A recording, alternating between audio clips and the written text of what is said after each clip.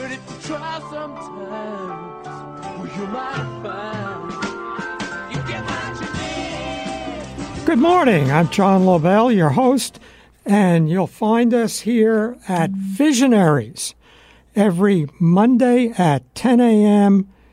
Eastern Time, but we're global, so it could be any time in your part of the world, on the Progressive Radio Network at prn.fm.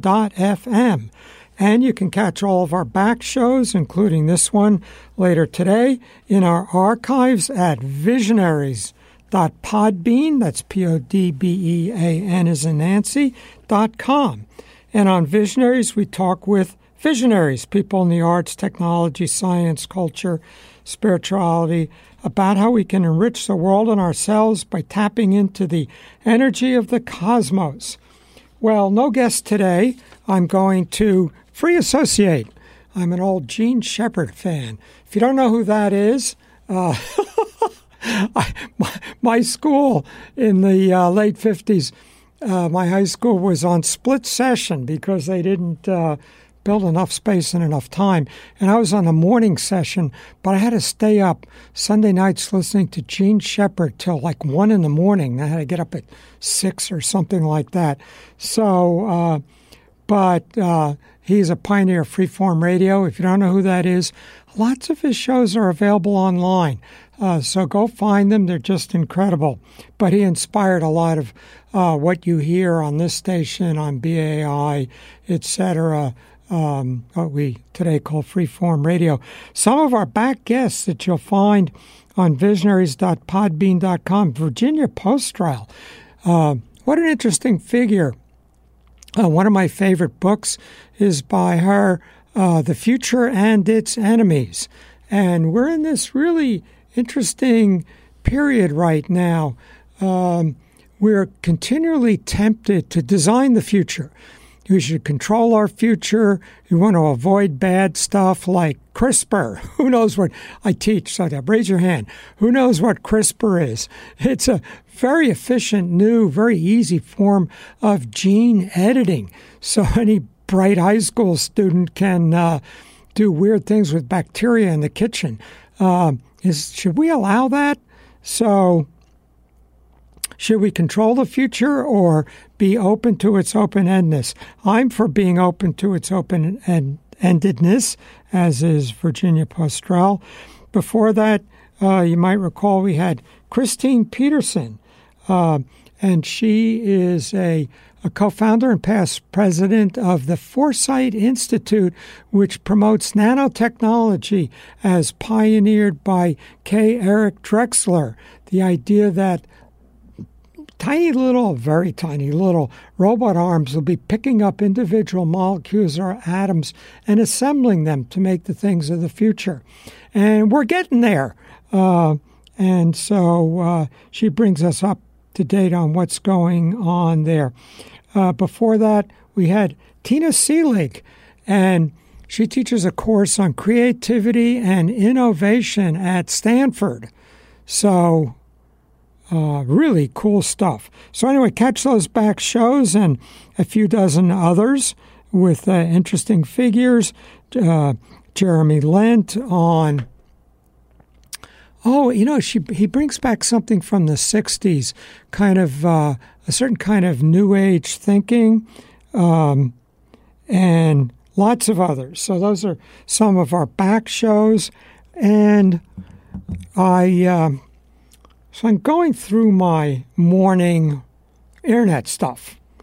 And interestingly, recently I've found, I'm into tech stuff. And I'm interested in, what's going on in artificial intelligence, new materials, nanotechnology, computers, all that stuff. And so I subscribe to Ray Kurzweil's website. So it's Kurzweil, Kurzweil, AI for artificial intelligence, I think it's .net. And but you'll find it. And if you subscribe, you can look at the news feeds, or if you subscribe, you get a newsletter every day.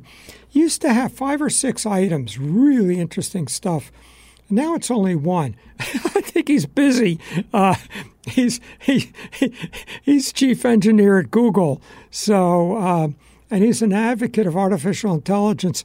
He's the author of Singularity is Near. Singularity being when when we combine our intelligence with artificial intelligence. And then, is that doable? How do you do that? Well, he wrote a book, How to Create a Mind. And he's getting there. I mean, a lot of this stuff was empty speculation, particularly in the late 60s, early 70s. But they're really doing stuff now. And maybe talk a little bit more about that today. And all of a sudden, he has the resources of Google. I mean, we're talking hundreds of thousands, server farms with hundreds of thousands of servers and the brightest engineers in the world and all that stuff. So anyway, he's putting less into his newsletter, but there are others. I get Peter Diamandis's Abundance Insider, I think it is. That shows up in my email every morning. And then what's most interesting, I think, these days is Twitter. And, Twitter is who you follow. So I don't have a lot of followers, but I'm following about, I would say, maybe 80-some people and institutions. And you pick the stuff you're interested in, whether it's politics or, ecology or techie stuff or thinkers in a certain kind of approach that's interesting to you, and you follow them, and you'll get their comments. But more than that, they very often feed news in their field that may not be in the newsletters you're getting. I'm also into the humanities, so I teach architectural history and culture, so I'm into everything. But in the humanities, maybe I'll talk about it later, but what is it? AL, Arts and Letters Daily. So aldaily.com. And every day they post a link to one article, one book, and one essay. So if you tap in once a week, there'll be 7 new ones to check out. In the old days, before the internet, I would go on in the like say Friday evenings. My idea of what to do on a Friday evening. Taught late on Friday, and I'd go to Barnes & Noble. My favorite one was the one that's no longer there, the big one on 6th Avenue between about, 21st and 22nd? No, 20th and 21st. It's now a Trader Joe's. Anyway, I would go through the magazine section and pick up a dozen magazines and go sit in a corner. They had given up the easy chairs. They had easy chairs till they got you hooked. Then they got rid of them. But anyway, I'd go sit in a corner and maybe read one article from each magazine. And then you don't have to buy them. And who wants to buy a dozen magazines? That'll add up. But now you do that online. And you go to services that do that for you. So Arts and Letters Daily is one of those services. And it's in the humanities. It's not techie stuff. It's stuff and ideas. Atlantic Monthly type stuff. Harper's type stuff. But it looks at, a few dozen publications. So it's it'll keep you up to date rather broadly. Let me just take a look here. I printed out the first page. And as of today, war is horrible. It's alarmingly attractive. An article about that. A new book, Thinking About Thinking. And then the essay. If the rise of humanism was a sunrise, then is this an eclipse? And so I was interested in that when I clicked on it. Turned out to be New York Review of Books, printed it out, read it. I was trying to decide if I should have the writer on the show. I don't know. I'm thinking about it. Elizabeth Bishop had astonishing control and poetic technique. The fate of artists and of art is itself in the hands of too few persons. Alexander Solzhenitsyn was a political writer. The past should be studied only to expose its failings. Poor George Orwell, etc. So you go through this, and Giorgio Vasari. Second-rate artist, but a first-rate gossip. Yeah, Giorgio Vasari, Lives of the Artists, Arthur Schlesinger, etc. Anyway, so go through that. You'll find stuff that you want to follow up on. You just click, and there's the article. So maybe that's why there's a lot less Barnes & Nobles than there used to be. So I'm going through my YouTubes this morning, and it's really interesting. Well, before I do that, let's look at Audible. I've got dozens of books on my cell phone, and so I went back to my Audible account, and there's all the books I've bought. I haven't figured out how to get them pirated, so I actually pay for them. All the books I've bought since 2010, over 10 years, 2006, 12 years. They're all there, although they froze my account. They said it's a glitch. I'm out of credits. I want to buy a dozen more books for $100-some, and I can't do it. So they say, we're looking into it, which is scary because, I can not buy a book for a day or two. But what happens if they shut down my account and I lose thousands of dollars worth of books? Maybe there's a reason why I'm paying $500 a month for a mini storage filled with shelves with books, and that's already after having gotten rid of literally thousands of them to the Strand used bookstore. But hopefully they won't lose my books. Hopefully they get my account reinstated here. But some of my recent books I've just finished. Life 3.0 by Max Tegmark, Being Human in the Age of Artificial Intelligence. Well, it's interesting, and we'll get to this when we get to John Brockman's Edge, but let me digress. Before I go on about these books, what we're going to sort of talk about today is two cultures. So in 1959, scientist and historian C.P. Snow gave a lecture, The Two Cultures and the Scientific Revolution. And it then came out as a book called The Two Cultures and the Scientific Revolution.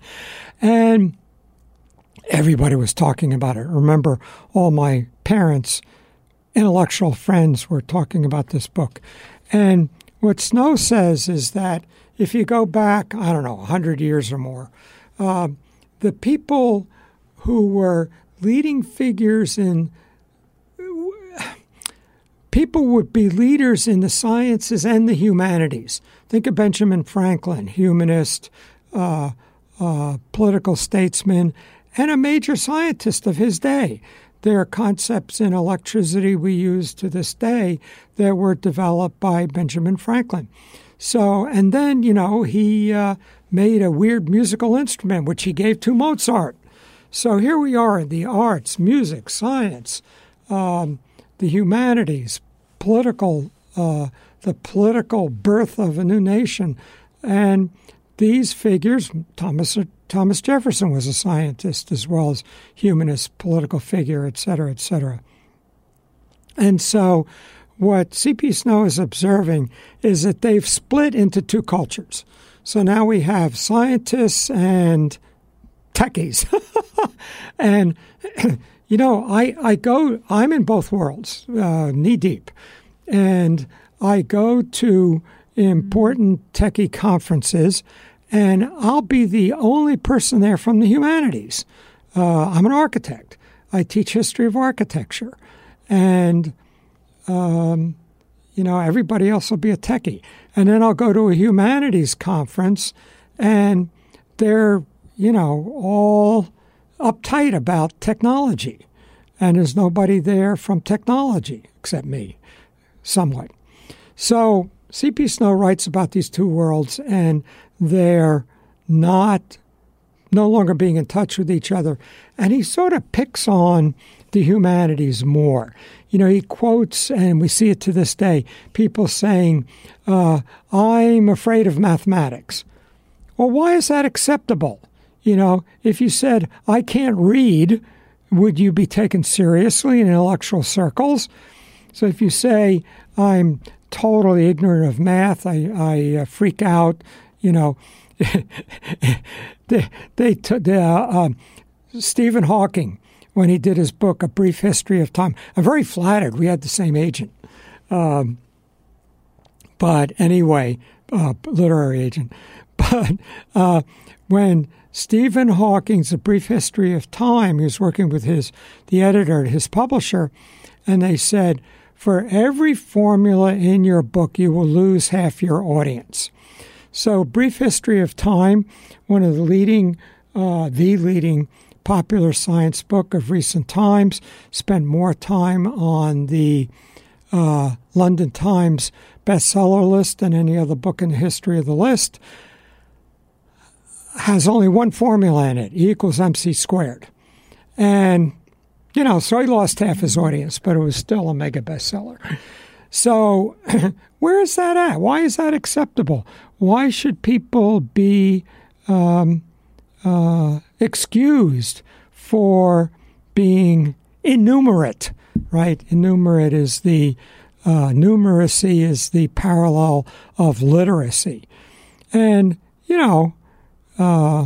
maybe we still can't do calculus, but we should have taken it. And we should have, people argue today we should require statistics instead of calculus, which probably makes sense.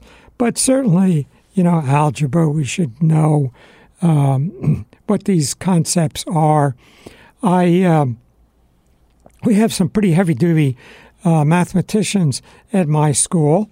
Actually, they ended up there in the late 60s when there was a collapse in the city college system in New York. They were going to teach science or engineering, mathematics for scientists or engineers, and they ended up at an art school.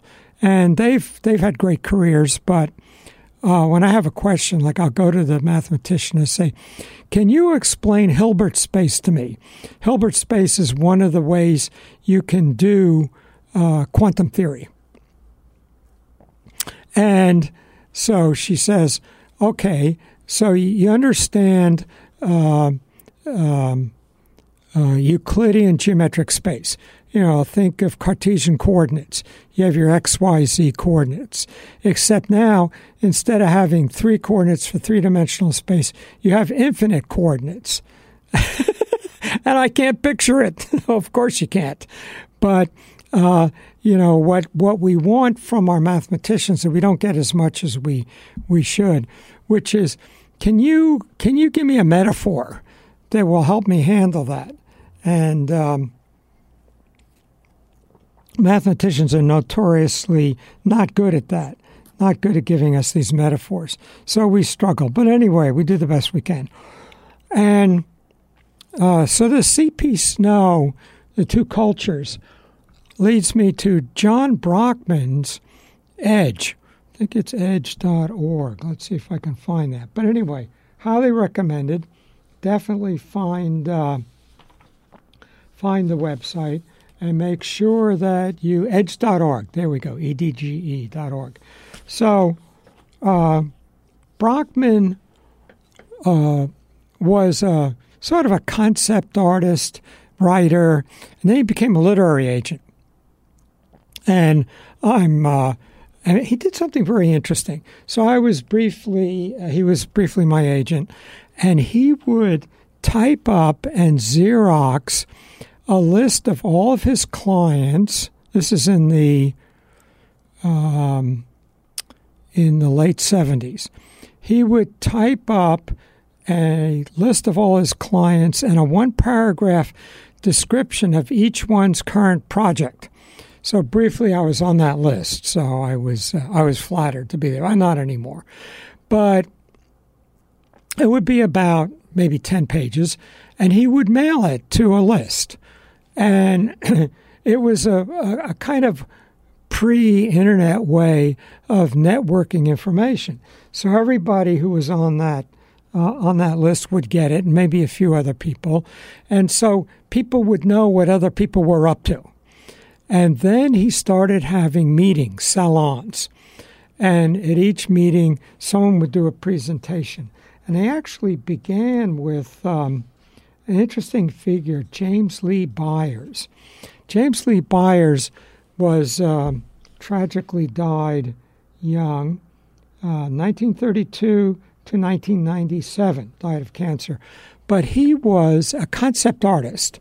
And I'm flattered to boast that I gave him probably his most important show. And so in the late 60s, in the late 1960s, I was curator of the exhibits at the Architectural League of New York. And we were doing environmental art and concept art. And so we did things with the New York poets, John Jarno and Ann Waldman's group. And we did things with concept artists, environmental artists. And James Lee Byers did a series of communal clothing. So opening night, he would use round numbers like a mile long. I don't know that it was a mile long. But he had a mile-long head garment. And so it was about 10 feet wide and long. And every 10 feet there was a head hole cut in it. So everybody came to the opening, got in the garment, making a giant snake, which exited the gallery and circled the block. And then when we had totally circled the block, his assistants came with scissors and cut every 5 people. And so you went back with 4 new friends for drinking and dancing. So, and then throughout the 3 weeks of the exhibit, there would be new things. Like he had the pink silk airplane. So he had pink silk, shape of a cross for an airplane, the body and the wings, with head holes in it. And he would sit in it, and there'd be another head hole. You could go and you could sit in it and talk philosophy. He had 2 in a banana. He had a long yellow cloth tube. He would get in. He was in one end with the drawstring closed at his neck, and you would get in the other end and close the drawstring and talk philosophy. All this taking place in a gallery on East 65th Street. The Architectural League is no longer there, but it was in about I'd say, 20 by 20 foot room with a 10-foot ceiling, and painted pure white, and a 1,000-watt bare filament light bulb hanging in the center of the room, the only source of light. And so there would be something different every few days. One of them we did was a mile-long hat. So he stood in front of the Metropolitan Museum. We unrolled this piece of cloth the length of Fifth Avenue to 59th Street and Grand Army Plaza, where someone stood at the other end. But you couldn't see each other because there's a slight rise in the topography in between. And all of this was like endless battles for me. Like that one, I had to get a parade permit from the city of New York for us to. People could still walk on the sidewalk, but we had to have, a permit to unfold this thing. Circling the block, that was a wild one because we had to get insurance that any store on there's stores on Madison Avenue that we were in front of could sue us for lost business. for the 10 minutes that we were blocking their entrance by having this garment thing circling the block.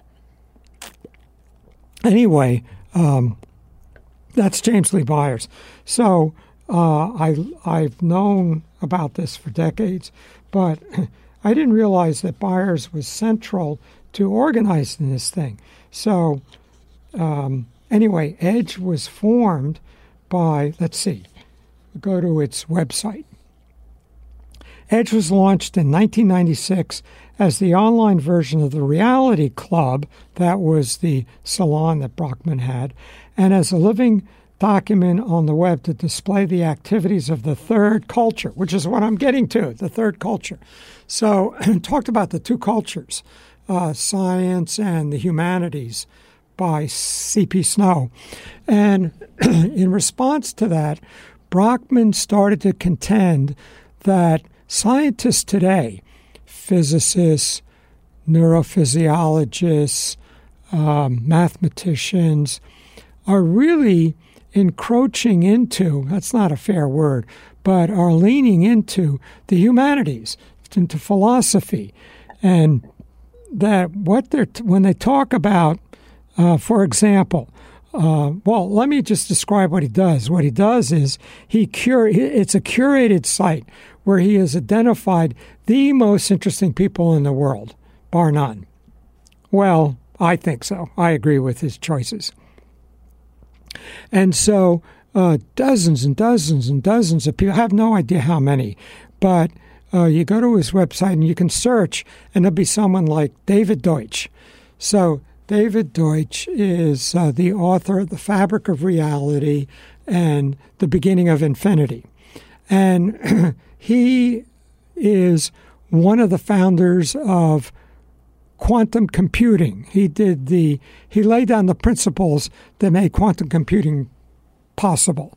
And he says something interesting. He says, I'm one of the founders of quantum computing, but there's so much going on today, even I can't follow everything that's going on, which is characteristic of our world today. So anyway, interesting figure, because the way a quantum computer works is, well, a conventional computer has, imagine a cursor, and let's say you had a phone book with 1 million names, and you wanted to, and they're in random order, and you wanted to find somebody's name so you can find their phone number. And so you said, okay, Lobel, John. So, and you didn't have a search capability. Well, you did have a search capability. And so you say Lobel, John, and the cursor would go to the first name. Says, does that begin with an L? No. Second name, does that begin with an L? No. Third name, does that begin with an L?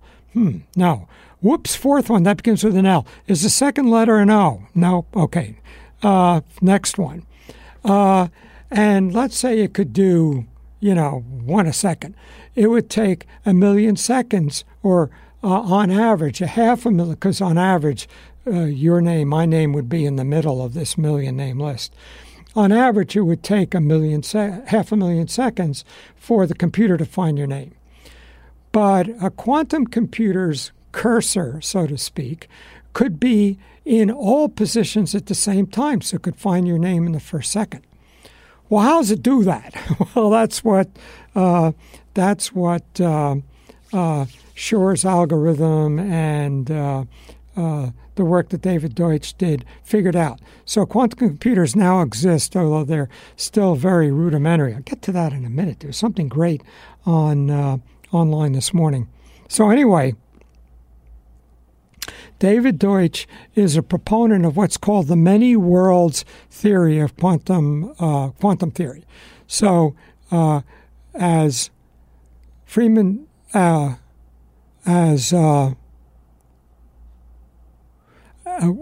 way that quantum theory is explained is through what's considered the best explanation is a double-slit experiment in which you've got 2 slits in aluminum foil, and a photon of light can go through either one or the other.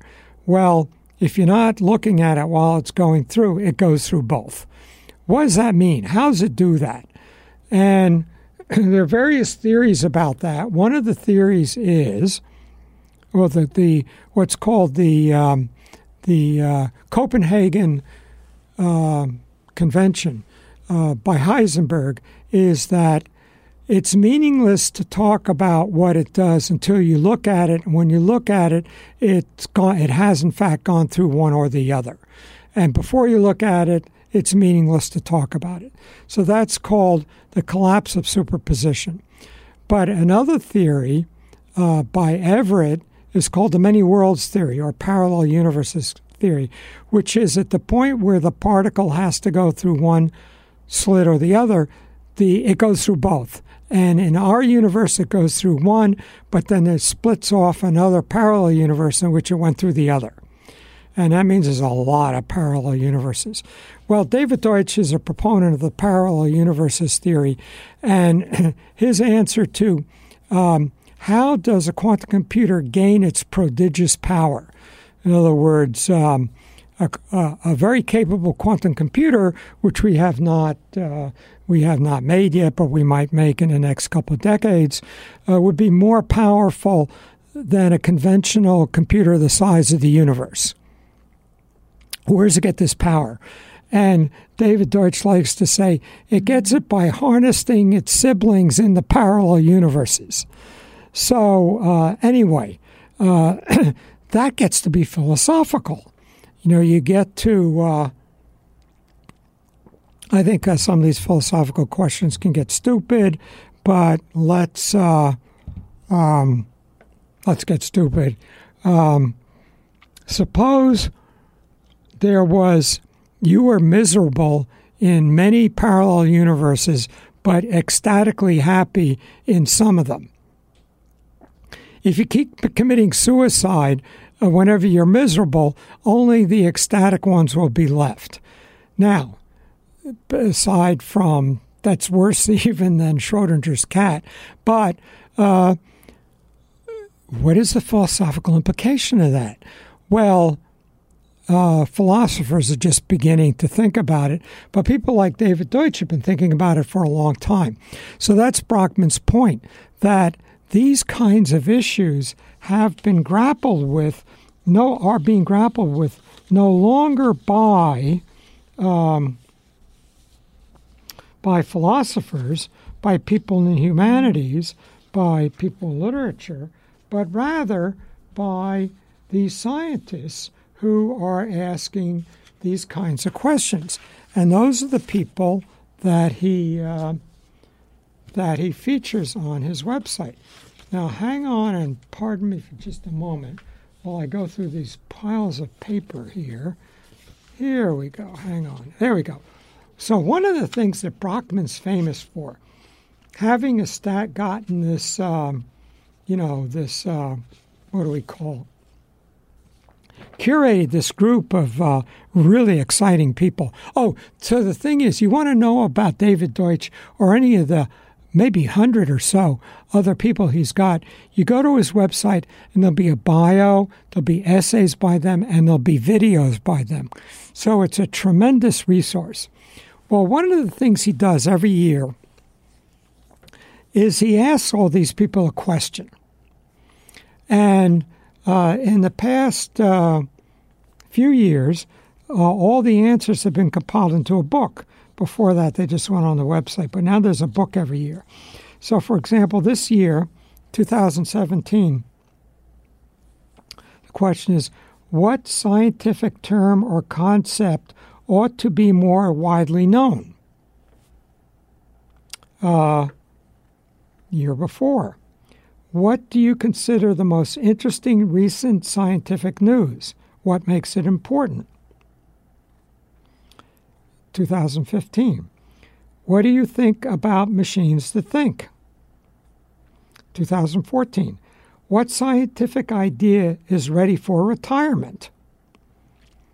And then you get some of the brightest scientists, mathematicians, philosophers in the world to each produce maybe one page essay about it, and then compile them all. What is your favorite deep, elegant, or beautiful explanation? I'm going to jump ahead. One of the ones that got it. Oh, and the New York Times will publish this every year. This is Brockman's question this year, and here are a couple interesting answers. So one of the ones a couple of years back. Here we go. 2005. What do you believe is true, even though you can't prove it? So jumping back, 2011. What scientific concept would improve everybody's cognitive toolkit? 2010. How is the internet changing the way you think? Now, interestingly, the demand was, not what do you think the internet is doing to all of us, but how has it changed you? 2008. 2009. What will change everything? This is a great phrase, right? This will change everything. 2008. What have you changed your mind about? 2007. What are you optimistic about? 2006. I'll stop here. What is your dangerous idea? Remember one of the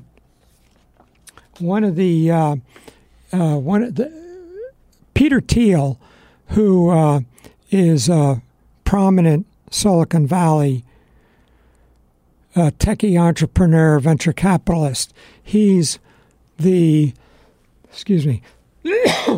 one of the co-founders of PayPal and the first outside investor in Facebook, and recently had a gay marriage, got married to his long-term companion. But and he wrote a great book, From Zero to One. How do you get an idea started? And it's about business, but applies to anything. The better of these books are applicable very broadly. But anyway, his favorite interview question is, what do you believe that almost nobody else believes? So, do you think originally or just parrot all the BS that's out there? And B, do you dare say it? If nobody else believes it, it's probably not popular. So, anyway, those are cool kinds of questions. So anyway, that's Brockman's Edge. Got an email from Edge this morning, so that led me to think, maybe I should tell you guys about it. And you definitely check it out. See if there's somebody you're interested in, if they're there. So, and Brockman's got a bunch of books. Most of his books compile what has been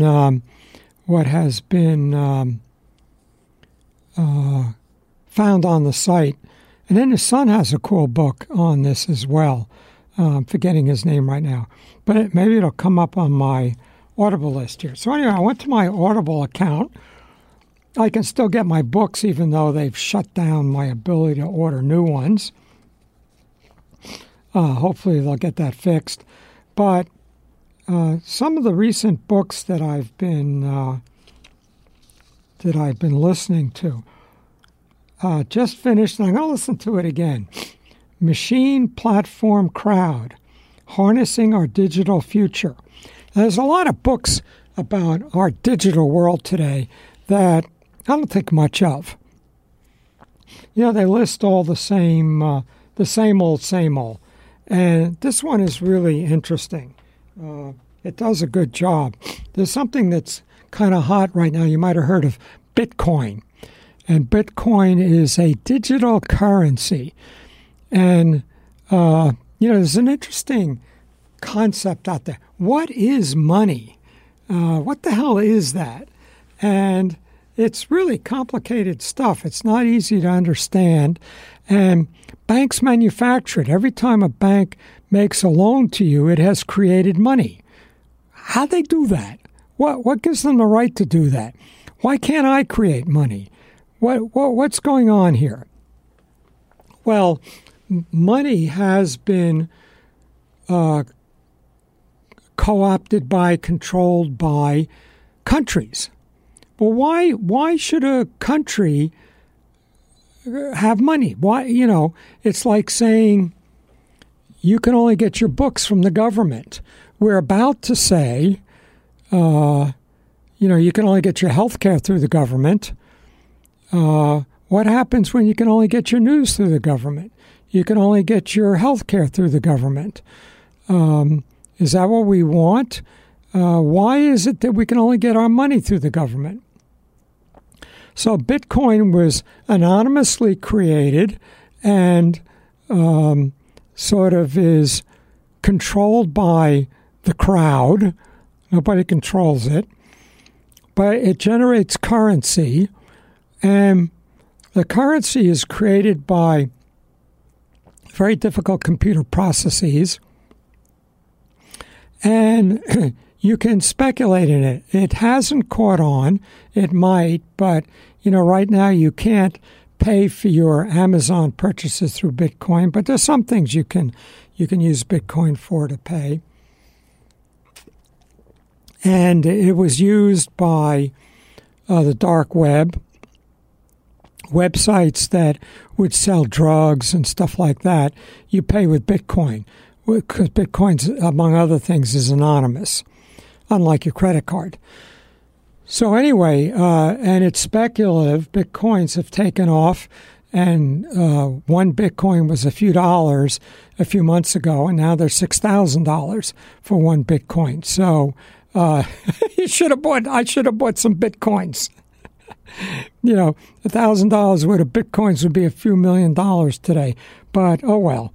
Anyway, this book, these are the new platforms. It's a new platform for money, a new platform for purchasing. And then the interesting thing is the ledger for Bitcoin. Who keeps track of my Bitcoins? And the answer is, and the other wild story is, your Bitcoins are in an account which only you can get through a password. And there's a famous story about a guy who had threw out a hard disk that had his Bitcoin account on it because Bitcoins were going, his Bitcoins were worth, like $12. Now they're worth $3 million, but he threw out the hard disk that had his password on it. And so he identified the dump where the trash went, but he didn't bother the area in the dump where it would be and what layer it would be in, but he didn't bother to dig for it. It was worth like $3 million or something like that. But don't lose your password if you have Bitcoins. But the records are kept in something called BitChain. Now, BitChain is unforgeable. It can't be cracked and it can't be altered. And the reason is it resides on all the computers of all the people who use this thing. And as a result, a hacker would have to get into millions of computers and make the same change to forge something. So BitChain is suddenly, people are saying, wow, there are all kinds of things we could use that for. It could totally change everything. How you track deliveries, where a ship is that's got, all the stuff for Walmart coming from China. How you track deeds of ownership. I encountered something interesting. We don't realize some of the things that our culture has built up. For example, if you buy a house or an apartment, there's a deed and there's a process to verify it, and you get title insurance, that you own this house. And if anything is wrong and you don't own this house, your title insurance covers you and will make you whole. So, but when the Soviet Union collapsed and it became Russia, the government said, okay, you live in an apartment, you own it, you can sell it. We're out of that business. We can't even, we're having a hard enough time keeping our ships from rusting and sinking. So all of a sudden, it got really weird. And people at my school actually work on building community services, and we're consulting in Russia for how to set up communes and co-ops for people to own and manage their apartment complexes. Imagine a big apartment complex like Peter Cooper Stuyvesant Town, which is across the street from me. I'm in another complex. But it's about 20,000 people and thousands of apartments.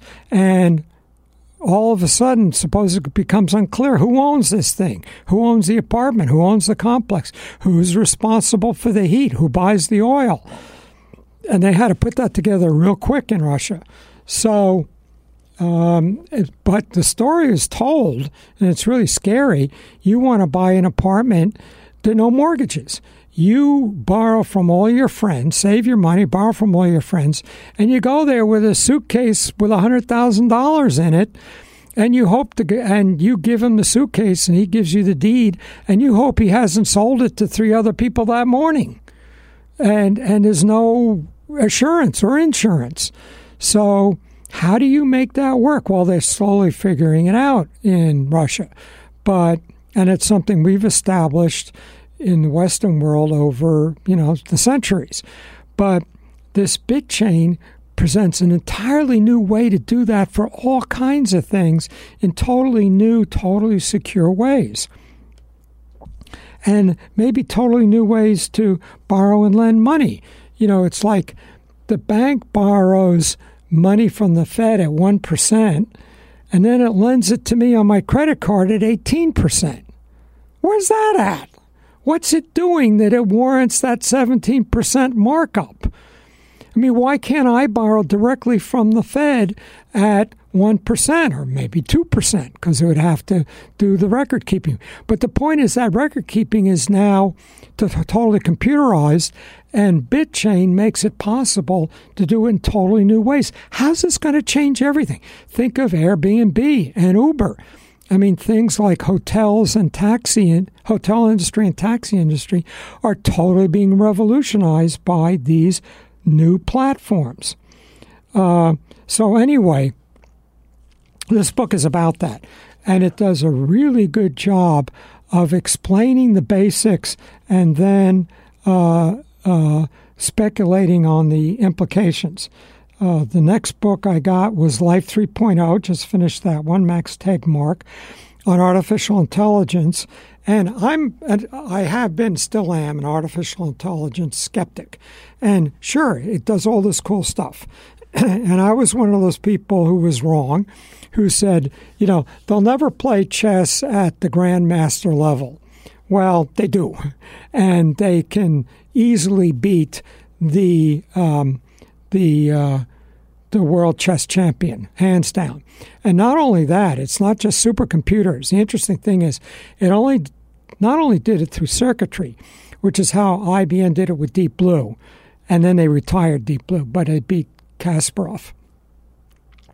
But you can now buy software for your Macintosh that will beat the world chess champion. And your Macintosh is capable, but it's not a Deep Blue supercomputer.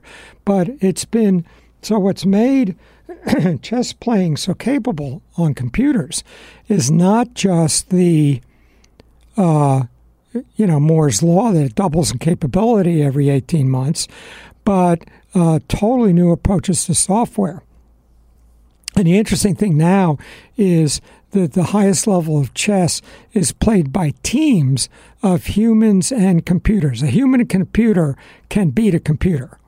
There's no computer that can beat a top human and a top computer. So that's the highest level of chess these days.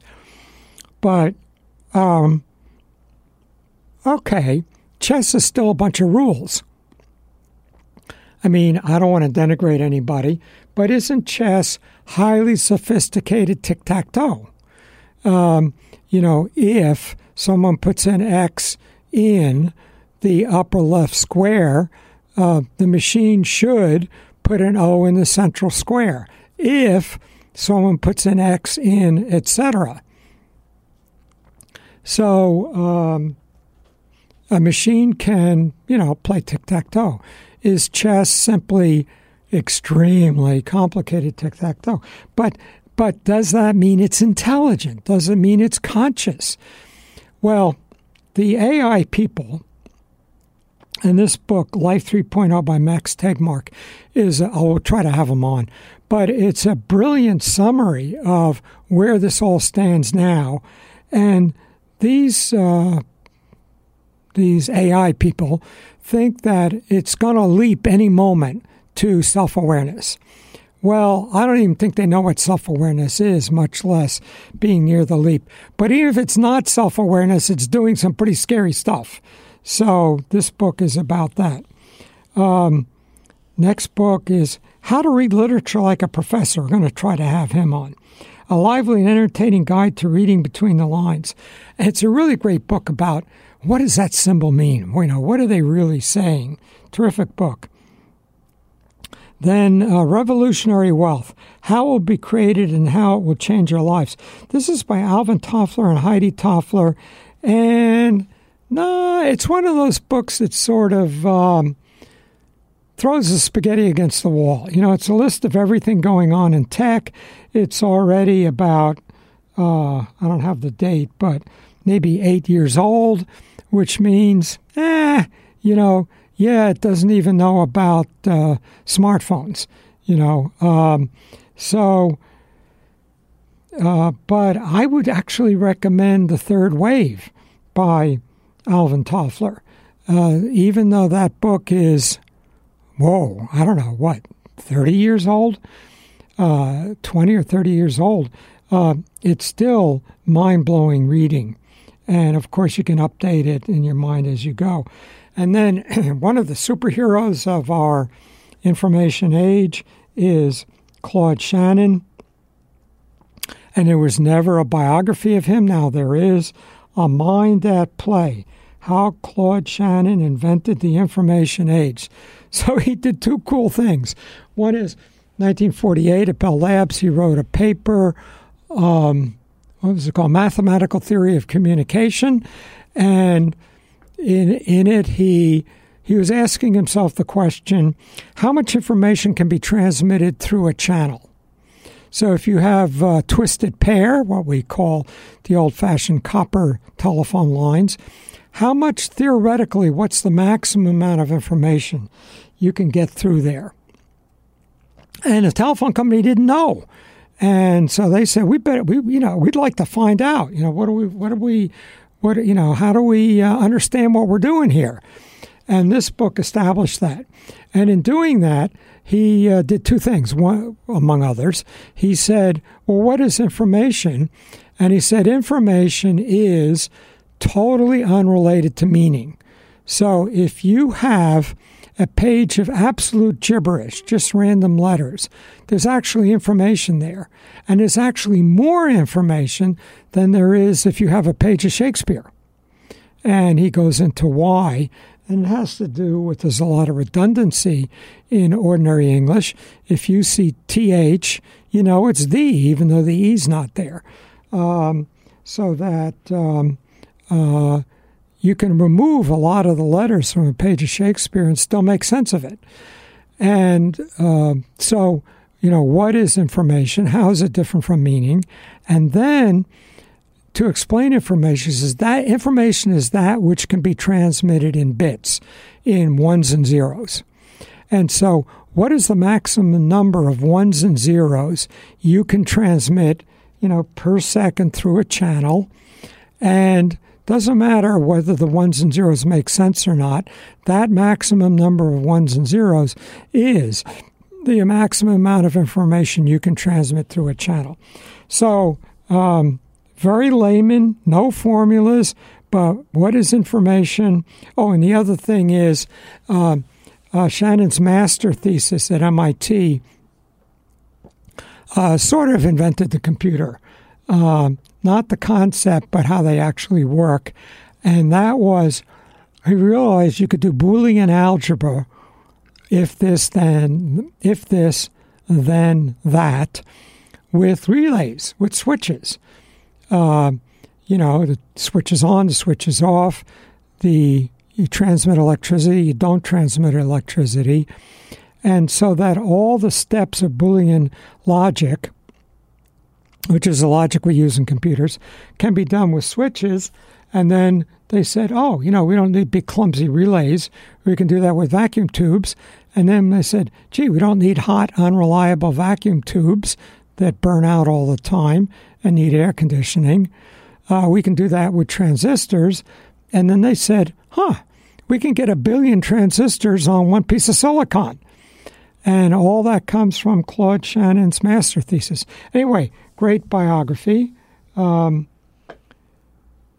else do I have? Cool books. Well, let me stop at that. And, one more. I'm in the middle of it right now. I got it a long time ago. But To Be a Machine, Adventures Among Cyborgs, Utopians, Hackers, and the Futurists Solving the Modest Problem of Death. So, highly recommended, something I'm involved with. I told you I'm director of Timeship. You'll find that at timeship.org, O-R-G. We couldn't get com. And it's a modest project for, immortality. All we need to do is freeze people at the moment of death until the cryonics.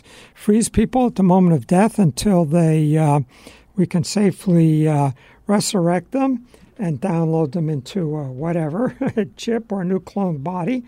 And so this book is about all the weird people, and it now turns out some of the top, silicon billionaires are into this. So we're in good company. But this book is a great survey of all that's going on in that field. So highly recommend it. So listen, we're coming to the end of our show. This is John Lobel. The show is Visionaries. You find us every Monday at prn.fm on the Progressive Radio Network. Go to visionaries.podbean.com for our back shows. Be sure to tune in next week, and be sure to tune in. November 6th, we'll have Christopher Vogler, author of The Writer's Journey, which grew out of a famous 7-page memo that he wrote at Disney, which is now required reading for all screenwriters. So if you're an aspiring screenwriter, you probably know about it and you want to hear him. Or if you don't, you'll find out what you need to know to be a screenwriter. So see you next week.